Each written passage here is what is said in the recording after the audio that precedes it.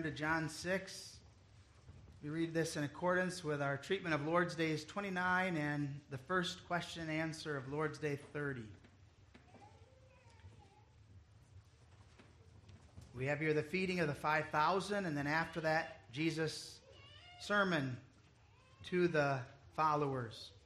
And so we begin reading at John 6, verse 27, and we'll read through the end of the chapter. Or not through the end of the chapter, we'll read through verse 59, sorry. John 6, verse 27 through 59. We hear the inspired, infallible word of God.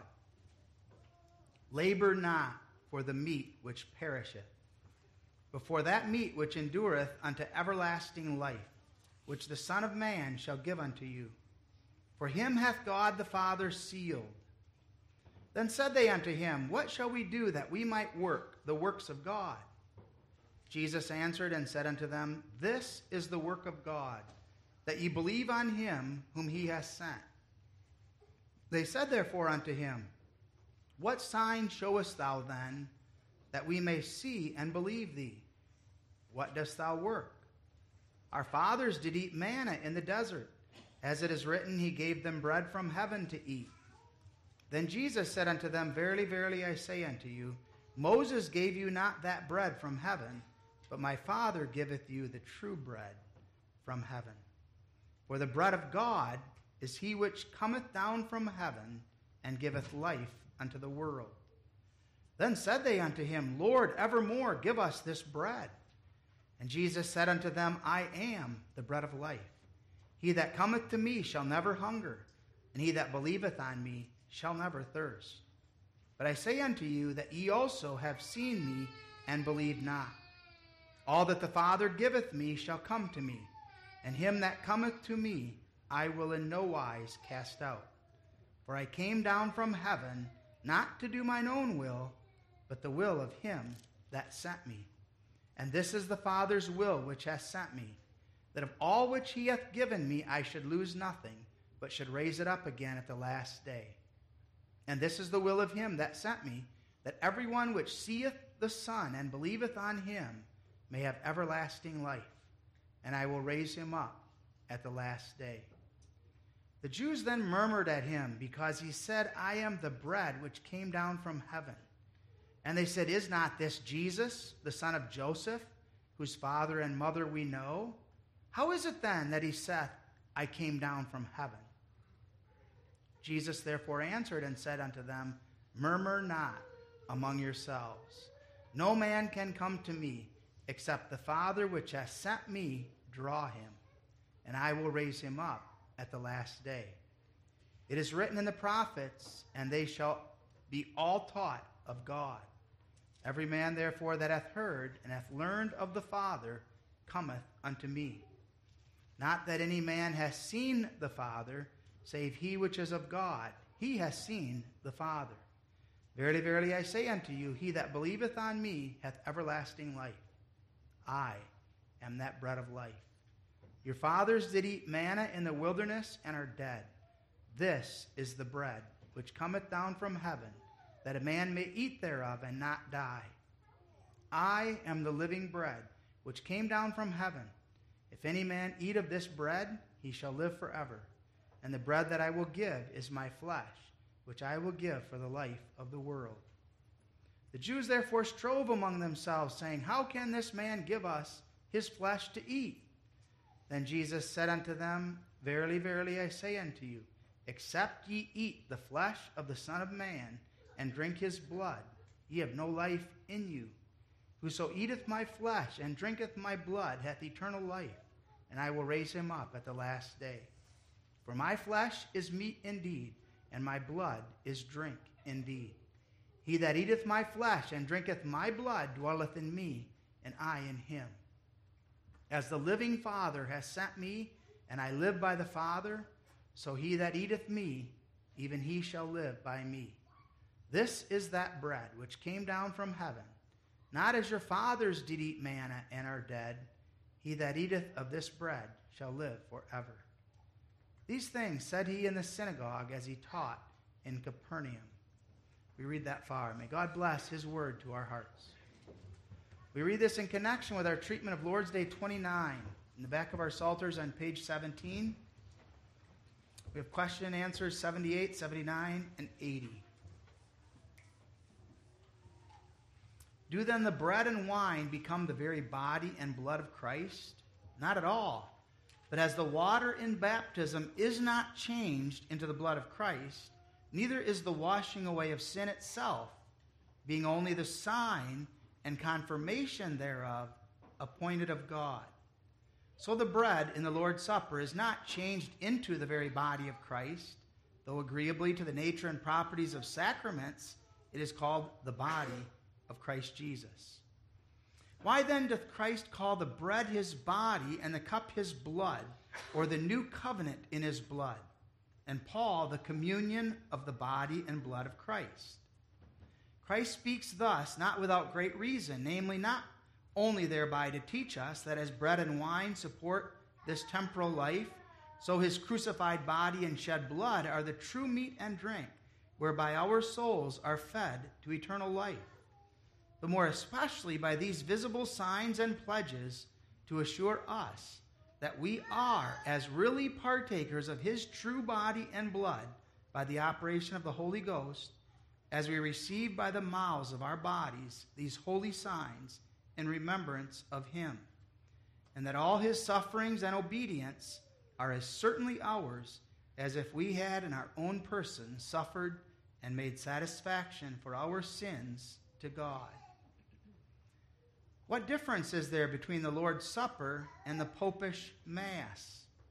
The Lord's Supper testifies to us that we have a full pardon of all sin by the only sacrifice of Jesus Christ, which he himself has once accomplished on the cross, and that we by the Holy Ghost are engrafted into Christ, who according to his human nature is now not on earth, but in heaven, at the right hand of God his Father, and will there be worshipped by us. But the Mass teaches that the living and dead have not the pardon of sins through the sufferings of Christ, unless Christ is also daily offered for them by the priests. And further, that Christ is bodily under the form of bread and wine, and therefore is to be worshipped in them. So that the Mass, at bottom, is nothing else than a denial of the one sacrifice and sufferings of Jesus Christ, and an accursed idolatry. Beloved in our Lord Jesus Christ, sometimes it may seem to us that the Heidelberg Catechism is spending too much time on the sacraments. We need to remember that there was much controversy over the sacrament of the Lord's Supper during the time of the Reformation. And not only was there violent disagreement with Rome, there also was disagreement within the Reformation churches, between the Lutheran, the Reformed, the Anabaptist. When the Catechism was written in Heidelberg under the rule of Frederick III, the Palatine had just gone through a significant controversy between the Reformed and the Lutheran. And it's not surprising then that his desire was to see to it that the Catechism included information that would be thorough and that would address the distinctions not only between the Reformed and the Roman Catholic, but the Reformed also and the Lutheran. Now that was 450 plus years ago. What about today? Beloved, the question is still of the greatest importance. Evangelical churches are confused about the nature of the sacrament. Reformed churches are confused. There's in general a mad rush back to Rome. There's an emphasis in our day on the outward, the superstitious power of the sacrament. There's the idea that everybody that eats and drinks somehow benefits, and therefore a promotion to feed it to our children, even to our babies. Give them grape juice in a bottle in order that somehow they can have an automatic benefit from the sacrament. The view of Rome with regard to baptism and the Lord's Supper has not changed one bit. And so it's good for us to know, as Reformed churches, where do we stand on these important questions? And this afternoon we face this question: how is Christ present in the Lord's Supper? How does the Lord's Supper work? How is it that we're nourished by the Lord's Supper?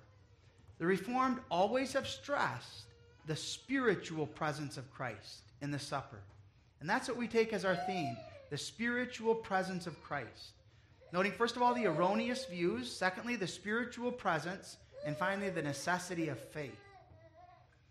The Roman Catholic Church teaches that the bread and the wine are literally changed into the body and the blood of Jesus Christ. Once the priest says the words, the elements are changed, and they insist they stay that way. They never turn back. And so they call that transubstantiation. There is a transformation as to the substance. And the substance then of the bread and the wine are no longer bread and wine. They now have been transformed into the body of Jesus Christ and the blood of Jesus Christ. So that once the bread is changed, once the wine is changed, it's all to be eaten or drank or to be kept in a special place where nobody else can get at it. Because that wine now is the blood of Jesus, and to spill it then would be sacrilegious. Therefore, they won't allow that wine to be touched. They would have then the blood of Christ on their clothes or on the floor.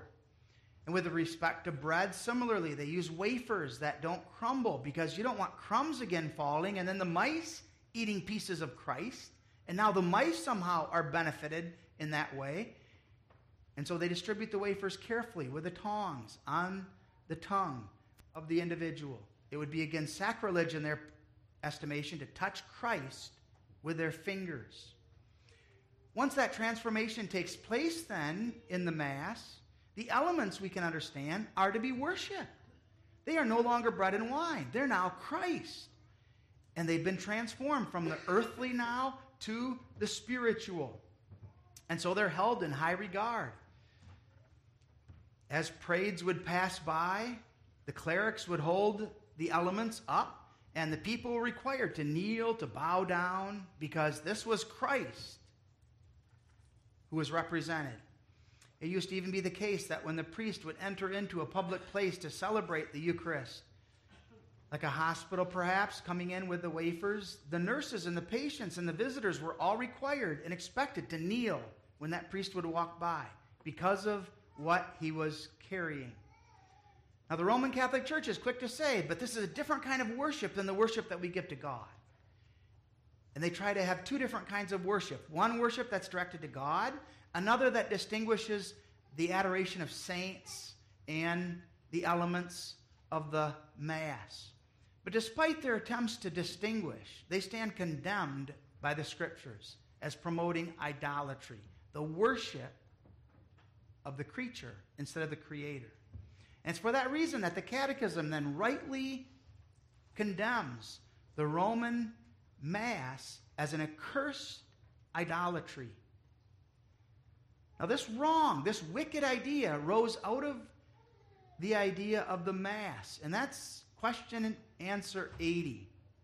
Question and answer 80 really fits better with the points that 78 and 79 make, and therefore we include it this week in with this Lord's Day. When the priest takes the body, when the priest takes the blood of Christ now, he offers a sacrifice before God. And that's why the whole process takes place not on a table like we do, but they call it an altar, because now an offering is being made. And so understandably, this was the first thing the Reformers got rid of when they took over and reformed the Roman Catholic churches. They got rid of the altars, and they replaced them with pulpits that were placed in the center of the sanctuary, describing the fact that the preaching of the gospel was the most important aspect of the worship. But the priest is called a priest because he offers sacrifices. And in their estimation, this sacrifice then is even more significant, more powerful than what was offered up by the Old Testament priests. The Old Testament priests were just offering up bullocks and lambs. If they are honest with themselves, the Roman Catholic priests would admit, we are offering Christ. We're not just offering bullocks and lambs. We're offering now Christ. And that puts the priest then in a category where he now is ultimately making the same sacrifice that Jesus did when Jesus was on the cross. The priest participates in the regular sacrifices of Christ. Now, even though it's not bloody, it's a continuation, they would say, of what Christ did on Calvary. That means, as we understand, the sacrifice of Christ then was not sufficient. Jesus' one sacrifice was not all that was necessary. Now we need more. It wasn't perfect. It wasn't complete. This is what makes of the Mass, then, an accursed idolatry, not only because it's worshiping the creature instead of the Creator, or the creature instead of the Creator, but also makes it a denial of the one sacrifice of Jesus Christ, as question and answer 80 clearly and emphatically sets forth. This is strong language. We need to remember this. The ones who wrote the Catechism were, for the most part, those who were coming out of Roman Catholicism. They came out of that error. And now they did not want to mince words, as they sought to be a witness to their loved ones and to others who yet remained in that tragic error. And now as they witnessed to those, they wanted to be clear. They saw it necessary to speak strong language that would emphatically witness to them the truth concerning the Lord's Supper. And they were willing to do so, knowing that it was going to bring upon them terrible persecution. The boldness here of God's children must be acknowledged. As they wrote this, and as they spoke, and as they promoted it, the wrath of Rome came upon them. And Rome killed many. So that the blood that's on the hands of Rome is significant as they killed faithful, godly Christians who stood for what was right according to the Scriptures. They were compelled by their conscience to speak the truth over against the lie. This position of Rome is a lie. It's a violation of the 9th commandment, as they teach something that really does not take place. It does not happen. Not only is it an accursed idolatry, a denial of the one sacrifice of Jesus Christ, it's a lie. God does not so confuse our senses that what previously was wine all of a sudden no longer is wine.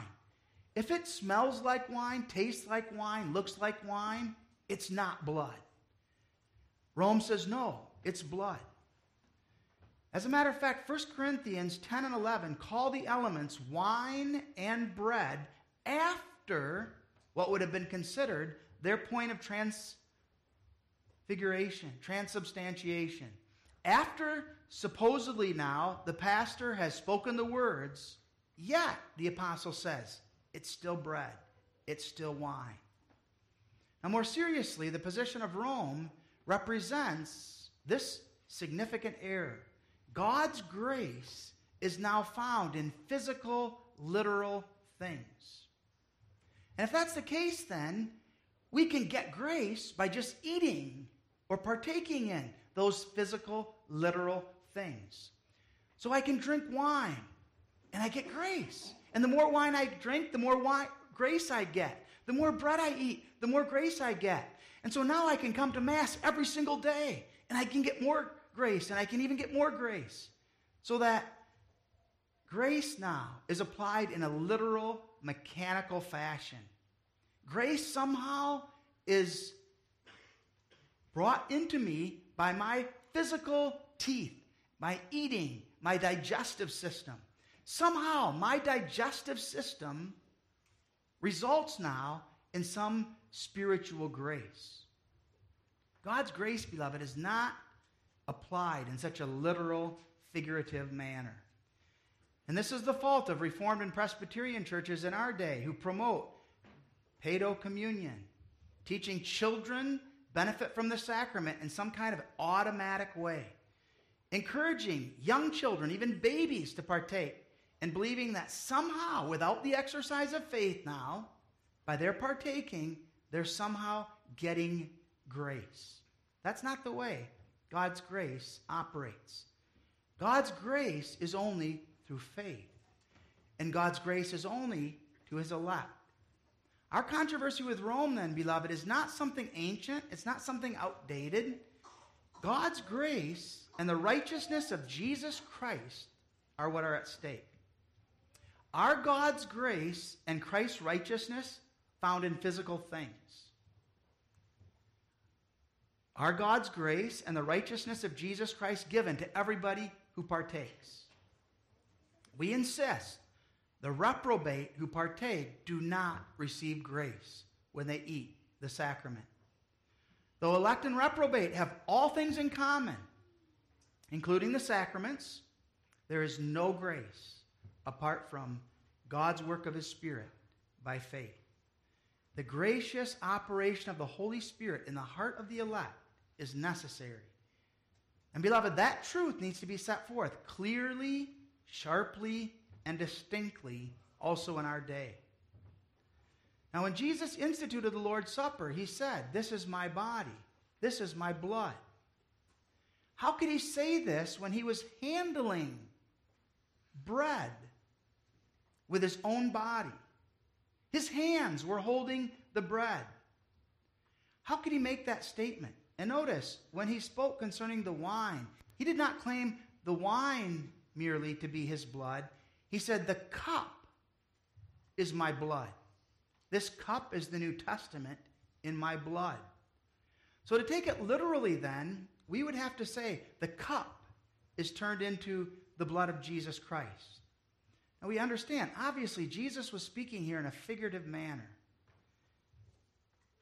And we understand it then figuratively. The position of Rome reduces the sacrament to chewing and swallowing with one's mouth and one's teeth. And it gives magical properties then to the bread and to the wine, so that somehow grace now is diffused through the body in some miraculous way by the physical process of digestion. But even more serious again, everyone who eats the bread and the wine is spiritually blessed by God. Even the ungodly priest, who's guilty of the most grievous forms of abuse and fornication, he's being blessed now with grace as he partakes of the sacrament. Everything is automatic. There's an automatic grace to it, regardless of whether that person is thinking about Christ, whether he's living for God or living for the devil. You don't need faith. The bread and the wine work by their own power. Somehow, these physical elements then are translated into the human body, into grace. Now, that's impossible. The Mass is nothing less than a denial of the one sacrifice of Jesus Christ, an accursed idolatry, and a lie. Now, it's important for us to understand that the Lutherans do not differ substantially from Rome. While we can't justify Martin Luther, it is important to try to understand what his position was. Why did Martin Luther insist so strenuously on taking literally the words of Jesus? During Martin Luther's day, the radical Anabaptists were trying to take over the Reformation.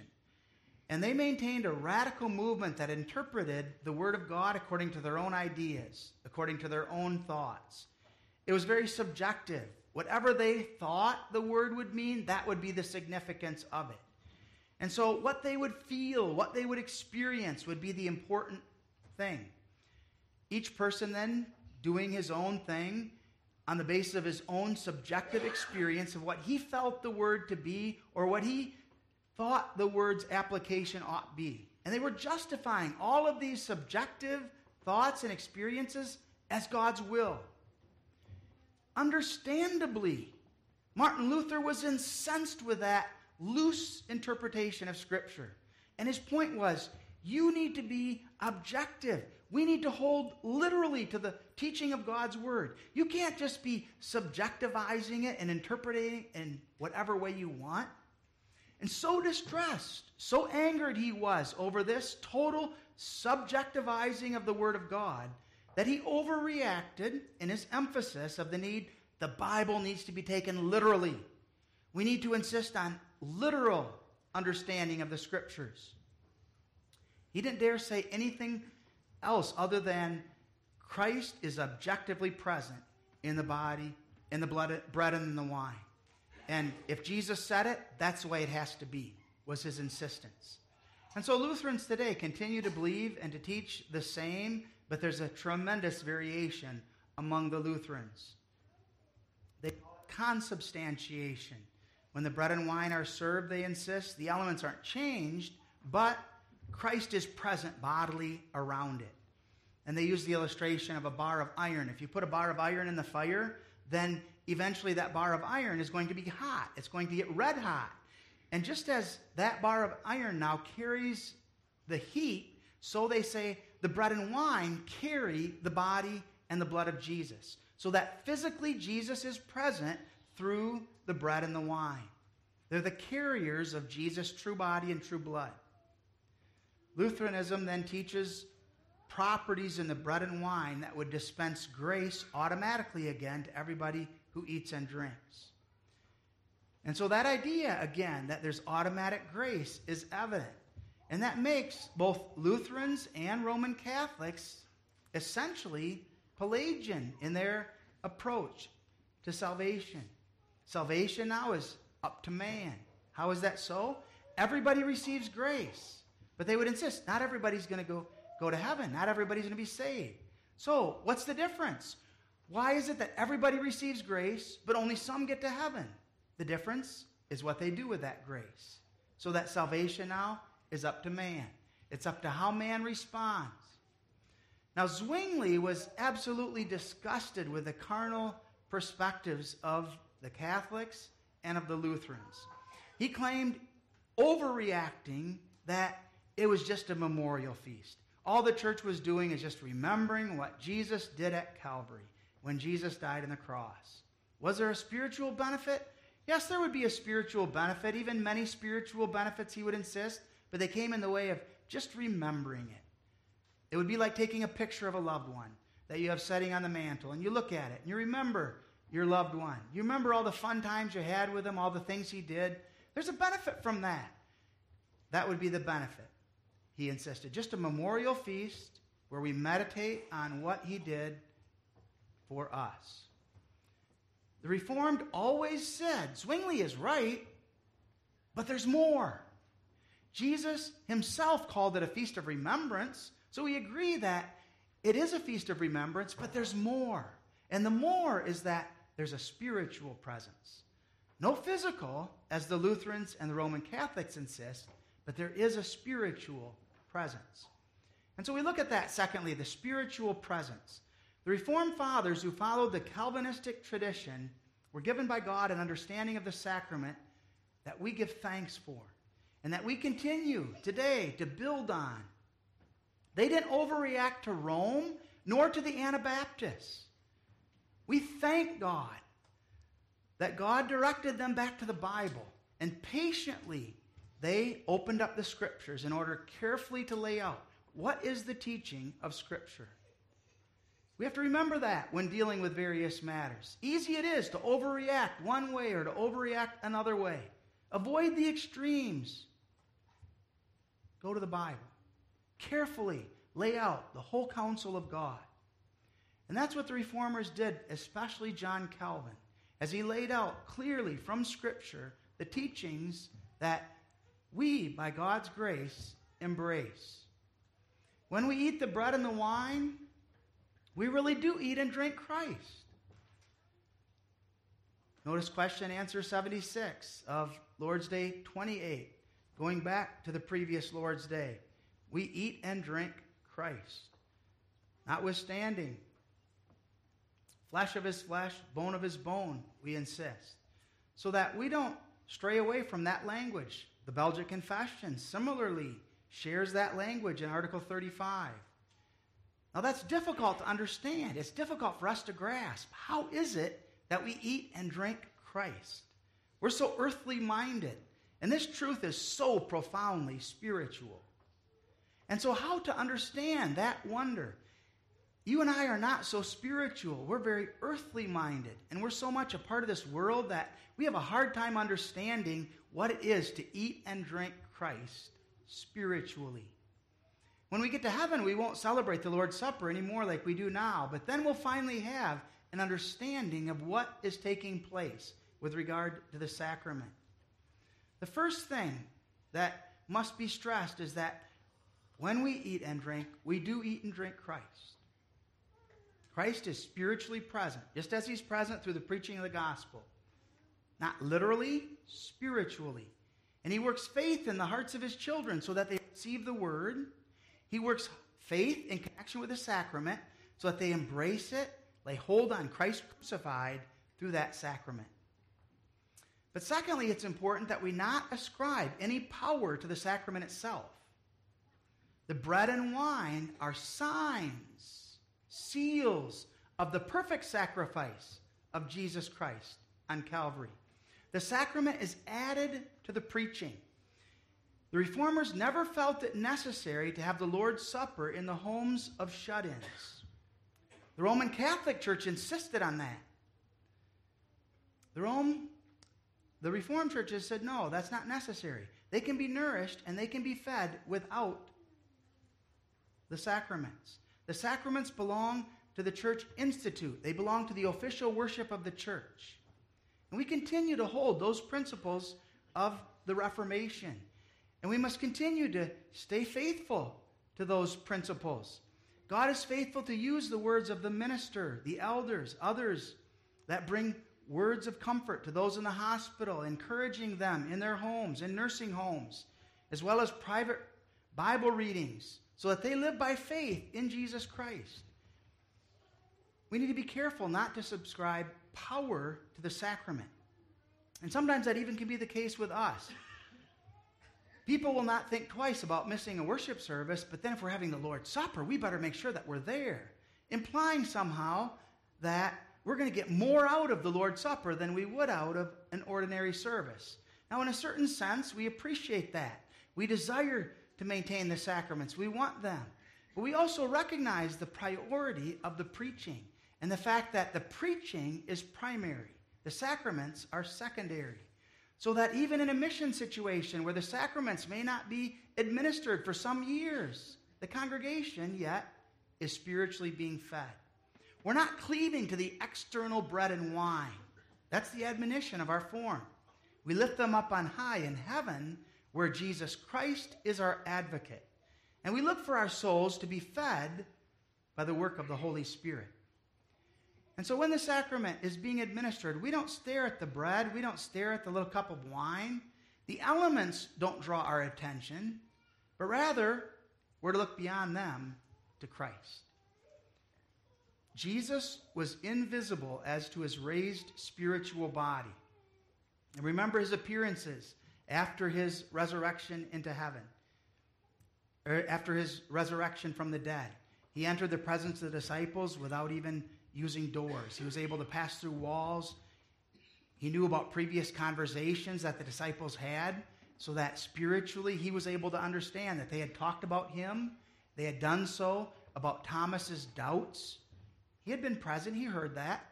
And then later on, he's able to come back and confront Thomas about these things. He didn't have an earthly body. He had a heavenly body that had been raised. When we go to heaven, we also will receive those changed bodies after the resurrection of Jesus Christ. We know that on the basis of 1 Corinthians 15. And we know that we will be made like unto the glorious body of Christ. Now, we can't weigh that spiritual body on a scale. That spiritual body can't be submitted to surgery. It's a spiritual body, something like the angels, but even more glorious because it's Christ's body. Now, so it is with regard to then our spiritual partaking of the sacrament and our spiritual eating and drinking of Christ. It can't be physical. It's a spiritual activity. The food that we receive, therefore, from eating and drinking the body and the blood has to be spiritual benefits and spiritual food. Now that's striking, and it comes out powerfully here in John 6. In John 6, Jesus said, "Your fathers ate manna in the wilderness, and they're dead. But if you eat this food, you will never die." Now he's not talking there about digestible food. He's talking about the wonder of food for the soul. And he makes clear that he's talking about himself. And so in verses 49, verse 53, he makes reference to that. Verse 53, verily, verily, I say unto you, except ye eat the flesh of the Son of Man and drink his blood, ye have no life in you. Now, the Roman Catholic Church take this reference and say, this is a reference to the Mass. Look how important the Mass is. If you don't partake of the Mass, then you have no life in you. But then all of a sudden they realize, oops, this says too much. This proves too much. This means that anybody who does not partake of the Mass goes to hell. They don't have life in them, and they don't want to go there. And so they backpedal and they try to figure out a way to get around that. But that ought to demonstrate to us that's not what Jesus here is getting at. Jesus is not talking about some physical opportunity by which we eat and we drink, and therefore we have life. He's talking about food for the soul. He's talking about the wonder by which we are fed not only with an earthly life and earthly food, but at the same time, our spiritual life is being preserved and kept by God. We need Christ. We need the wonder of salvation. We can't go through life without Christ. And so in pride sometimes we think we can. We think we don't need Christ. We don't need spiritual food. And we behave that way. And that tragically is the way in which at times these individuals that Jesus here is interacting with did. So that many of them turned away. But then Jesus had to ask the disciples, are you also going to go? And then in verse 69, we believe and are sure thou art the Christ, the Son of the living God. We need Christ. And we need Christ for our spiritual life. Now that spiritual life is a life that will not be taken from us to all eternity. We will never lose it. What was the mistake of the rich fool? He said to himself, soul, thou hast much laid up for thyself. He felt that his soul would be preserved by earthly goods. Could his soul eat corn? Could his soul eat meat? Of course not. You can eat all you want, and still you're going to die and go to hell. The spiritual food is necessary that nourishes the spiritual life, which is from Christ. And that's the important food. Now, we can get so wrapped up in our 3 meals a day, consider it so important that we eat, that we don't think so much, and we don't put the emphasis as we ought on the necessity of that spiritual food and drink. How much thought, how much significance do we give to that spiritual food and drink that our souls need? Christ gives that food to us. He feeds us by his word and by his Spirit through the preaching and the sacraments. Now, how is Christ present? He's present in the sacrament, first of all, through his word. Whenever the minister administers the sacrament, he does so in the name of Christ, and Christ is the host of that sacrament. He's the one who holds the bread up and the wine. Christ is the one who's speaking through the word that's being spoken. Even though we can't see him, we hear him. Christ is the one calling us, come. He's the one that's calling us to drink. He's the one that's calling us to eat. We know that he's present, but not in a physical way. He's present spiritually. He says, this is my body, which was broken for you. This is my blood, which was poured out for you. And so he's present then by his Spirit. And that Spirit dwells within us. Our bodies are temples of the Holy Spirit. That Spirit of Christ dwells within his church. And that Spirit gives us Christ himself. Now that's a mystery. How can Christ's Spirit dwell in us in such a way that Christ is the result of that wonder and that we grow in Christ? The Spirit doesn't leave Christ. The Spirit dwells in both of us. And because of that wonder, makes mysteriously us one with Christ. So that now the Spirit of Christ dwelling within us makes it so that we are united with Jesus Christ in a spiritual sense.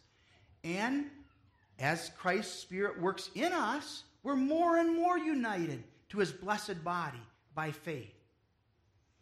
We understand in connection with that marriage. Marriage is a mystery too. How is it that I can be one flesh with my wife? It's more than just the physical and the sexual. There's a union here that's intimate. Now, it's troubled by sin often, but that union is established by God. And it's difficult sometimes for us to understand. How is it that that intimate union is such that we're no longer two, but we're one? By grace we confess it, and we look forward to the day again in glory when it all be clear. But that's the closest that we can come with an earthly type. Jesus Christ unites himself to us by faith. And by faith, we confess our union with him. And what a joy that union is. As we go through life, as we face challenges, struggles, as we face death, as we face the end of all things, our confession is, I am not alone. I have Christ. He's the one who is my life and my strength. When I face judgment, I will not face it alone. In times of anxiety, times of sorrow, we have that precious assurance. Christ is dwelling within me. When our hearts are to the point of being broken in sorrow and distress, we cry out, and God gives us to know, I'm with you. I will not leave you. I will not forsake you. And there's a peace that comes over us, a peace that defies explanation, as God gives us to know that we are Christ's, and that Christ dwells with us and in us by his Spirit. We experience this, do we not? Sometimes we're delivered from a very difficult circumstance or situation, and God gives us a victory in a remarkable way. And we're overcome with thanksgiving, overcome with gratitude to God. And there's a nearness, there's a peace in that union that is ours with God that is so great and so marvelous that it can't compare to anything else of life. That's the wonder of that union that Jehovah God establishes in Jesus Christ with his elect. Now, the necessity of faith, then, is evident. The sacrament is a spiritual operation, but it occurs only through faith. Faith is the bond by which we're united to Christ. God establishes that bond by a wonder of his grace. And he gives that gift of faith to his elect, making us one with Christ. Now, this is the mystery that's expressed in 1 Corinthians 10:17. For we, being many, are one bread and one body. For we are all partakers of that one bread. And that one bread is Christ. Now, faith, as a gift from God that joins us to Christ, shows itself in activity. You'll recall Lord's Day 7 talks about the essence of faith being that bond that unites us to Christ, by which we're engrafted. But then that faith now bears fruit, and the fruit of that faith is knowledge and confidence. When we're talking about faith in connection with the Lord's Supper, we're talking about the fruit, the activity of that faith. We know Christ. We believe in him. We have confidence in him. And we're nourished unto everlasting life by tasting the wonder of God's grace in Jesus Christ. Now, generally for us, nourishment involves activity. And spiritually, it's no different. We know that it's possible for someone in a hospital to get direct nourishment through an IV, but that's not how God ordinarily operates in our lives. We eat. We drink. The Lord's Supper requires the activity of faith. Faith that lays hold on God, lays hold on Jesus Christ and the perfect sacrifice that he offered for my salvation. And the activity of faith is such that we eat Christ's flesh, we drink his blood, we draw near to him in a true and living faith, and we know the forgiveness of our sins and life everlasting. If we're to draw that life from Christ, a wonder has to take place. God first put that life within us. There must be spiritual life within us. And therefore, it's only God's elect who are united to Christ by faith who benefit then from that sacrament. If an unbelieving sinner comes into contact with Christ, there's no saving activity. If he comes into contact with Christ through the preaching, he's hardened. If he comes into contact with Christ through the sacrament, similarly, he's only going to be hardened. When the believer comes into contact with Christ, there's a response. And God works a marvelous response. There's a desire, there's a hungering, there's a thirsting, there's a longing for more. And there's a desire for Christ. He lays hold on Christ and the nourishment that is in Jesus Christ. That operation that Jesus Christ performs through faith isn't something, again, that we can comprehend. There's something mysterious here. Just as there's something mysterious about the way Christ is present through the preaching and how Christ by his Spirit applies that word to our hearts. And sometimes we go away saying, how did the minister know that? He didn't know, but the Spirit did, and the Spirit made that application. There's a mystery, there's a wonder there as the Spirit makes that application and as the Spirit causes that preaching to work fruit in our lives. Christ speaks, and we respond with obedience. He says, eat, and we eat. He says, drink, and we drink. And we don't just do so with our physical mouth. We do it with a spiritual mouth of faith as we partake of Christ and we delight in Jesus Christ. This, beloved, is the marvelous operation, the spiritual presence of Christ, and the spiritual operation that the Catechism here is speaking of in connection with God's Word. The spiritual food and drink of Christ become ours so perfectly that we're able to confess in the last part of question answer 79, we are as really partakers of his true body and blood by the operation of the Holy Ghost as we receive by the mouths of our bodies these holy signs in remembrance of him, and that all his sufferings and obedience are as certainly ours as if we had in our own persons suffered and made satisfaction for our sins to God. I am one with him. I'm united to him. And as I eat that bread, as I drink that wine by faith, I believe just as that wine and that bread become part of me, so I belong to Christ. And just as after a couple hours, you could not separate that bread and wine from my body, no one can separate me from Jesus Christ. There's a union there that Jehovah God has established by faith as a living union. Christ strengthens our faith in the confidence of the forgiveness of sins and the perfection of his perfect work. He knows that we're sinners, and we know our sinfulness. We know our unworthiness. But what does God do? God directs us away from self. He directs us away from our own circumstances, and he directs us, look at Christ. Look at what Christ did for you.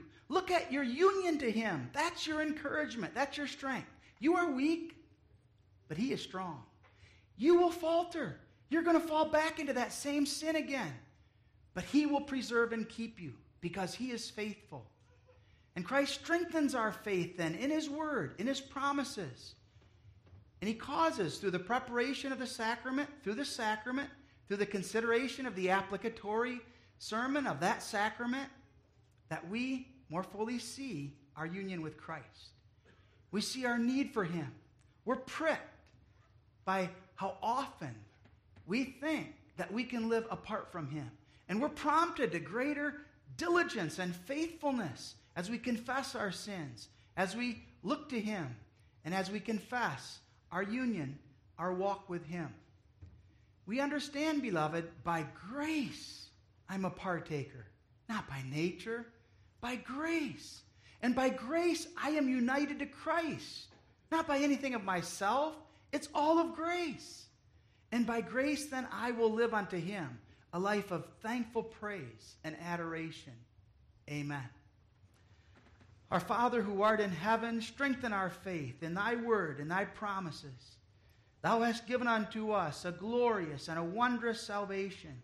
Thou hast given unto us to know that we sinners, saved by the wonder of thy grace, have been brought into union with Jesus Christ. That our value, our worth, is found in the wonder of that union, and that we are to abide in him and to live unto him in all things.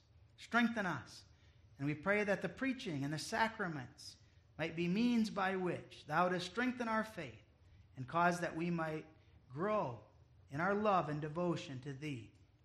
Amen.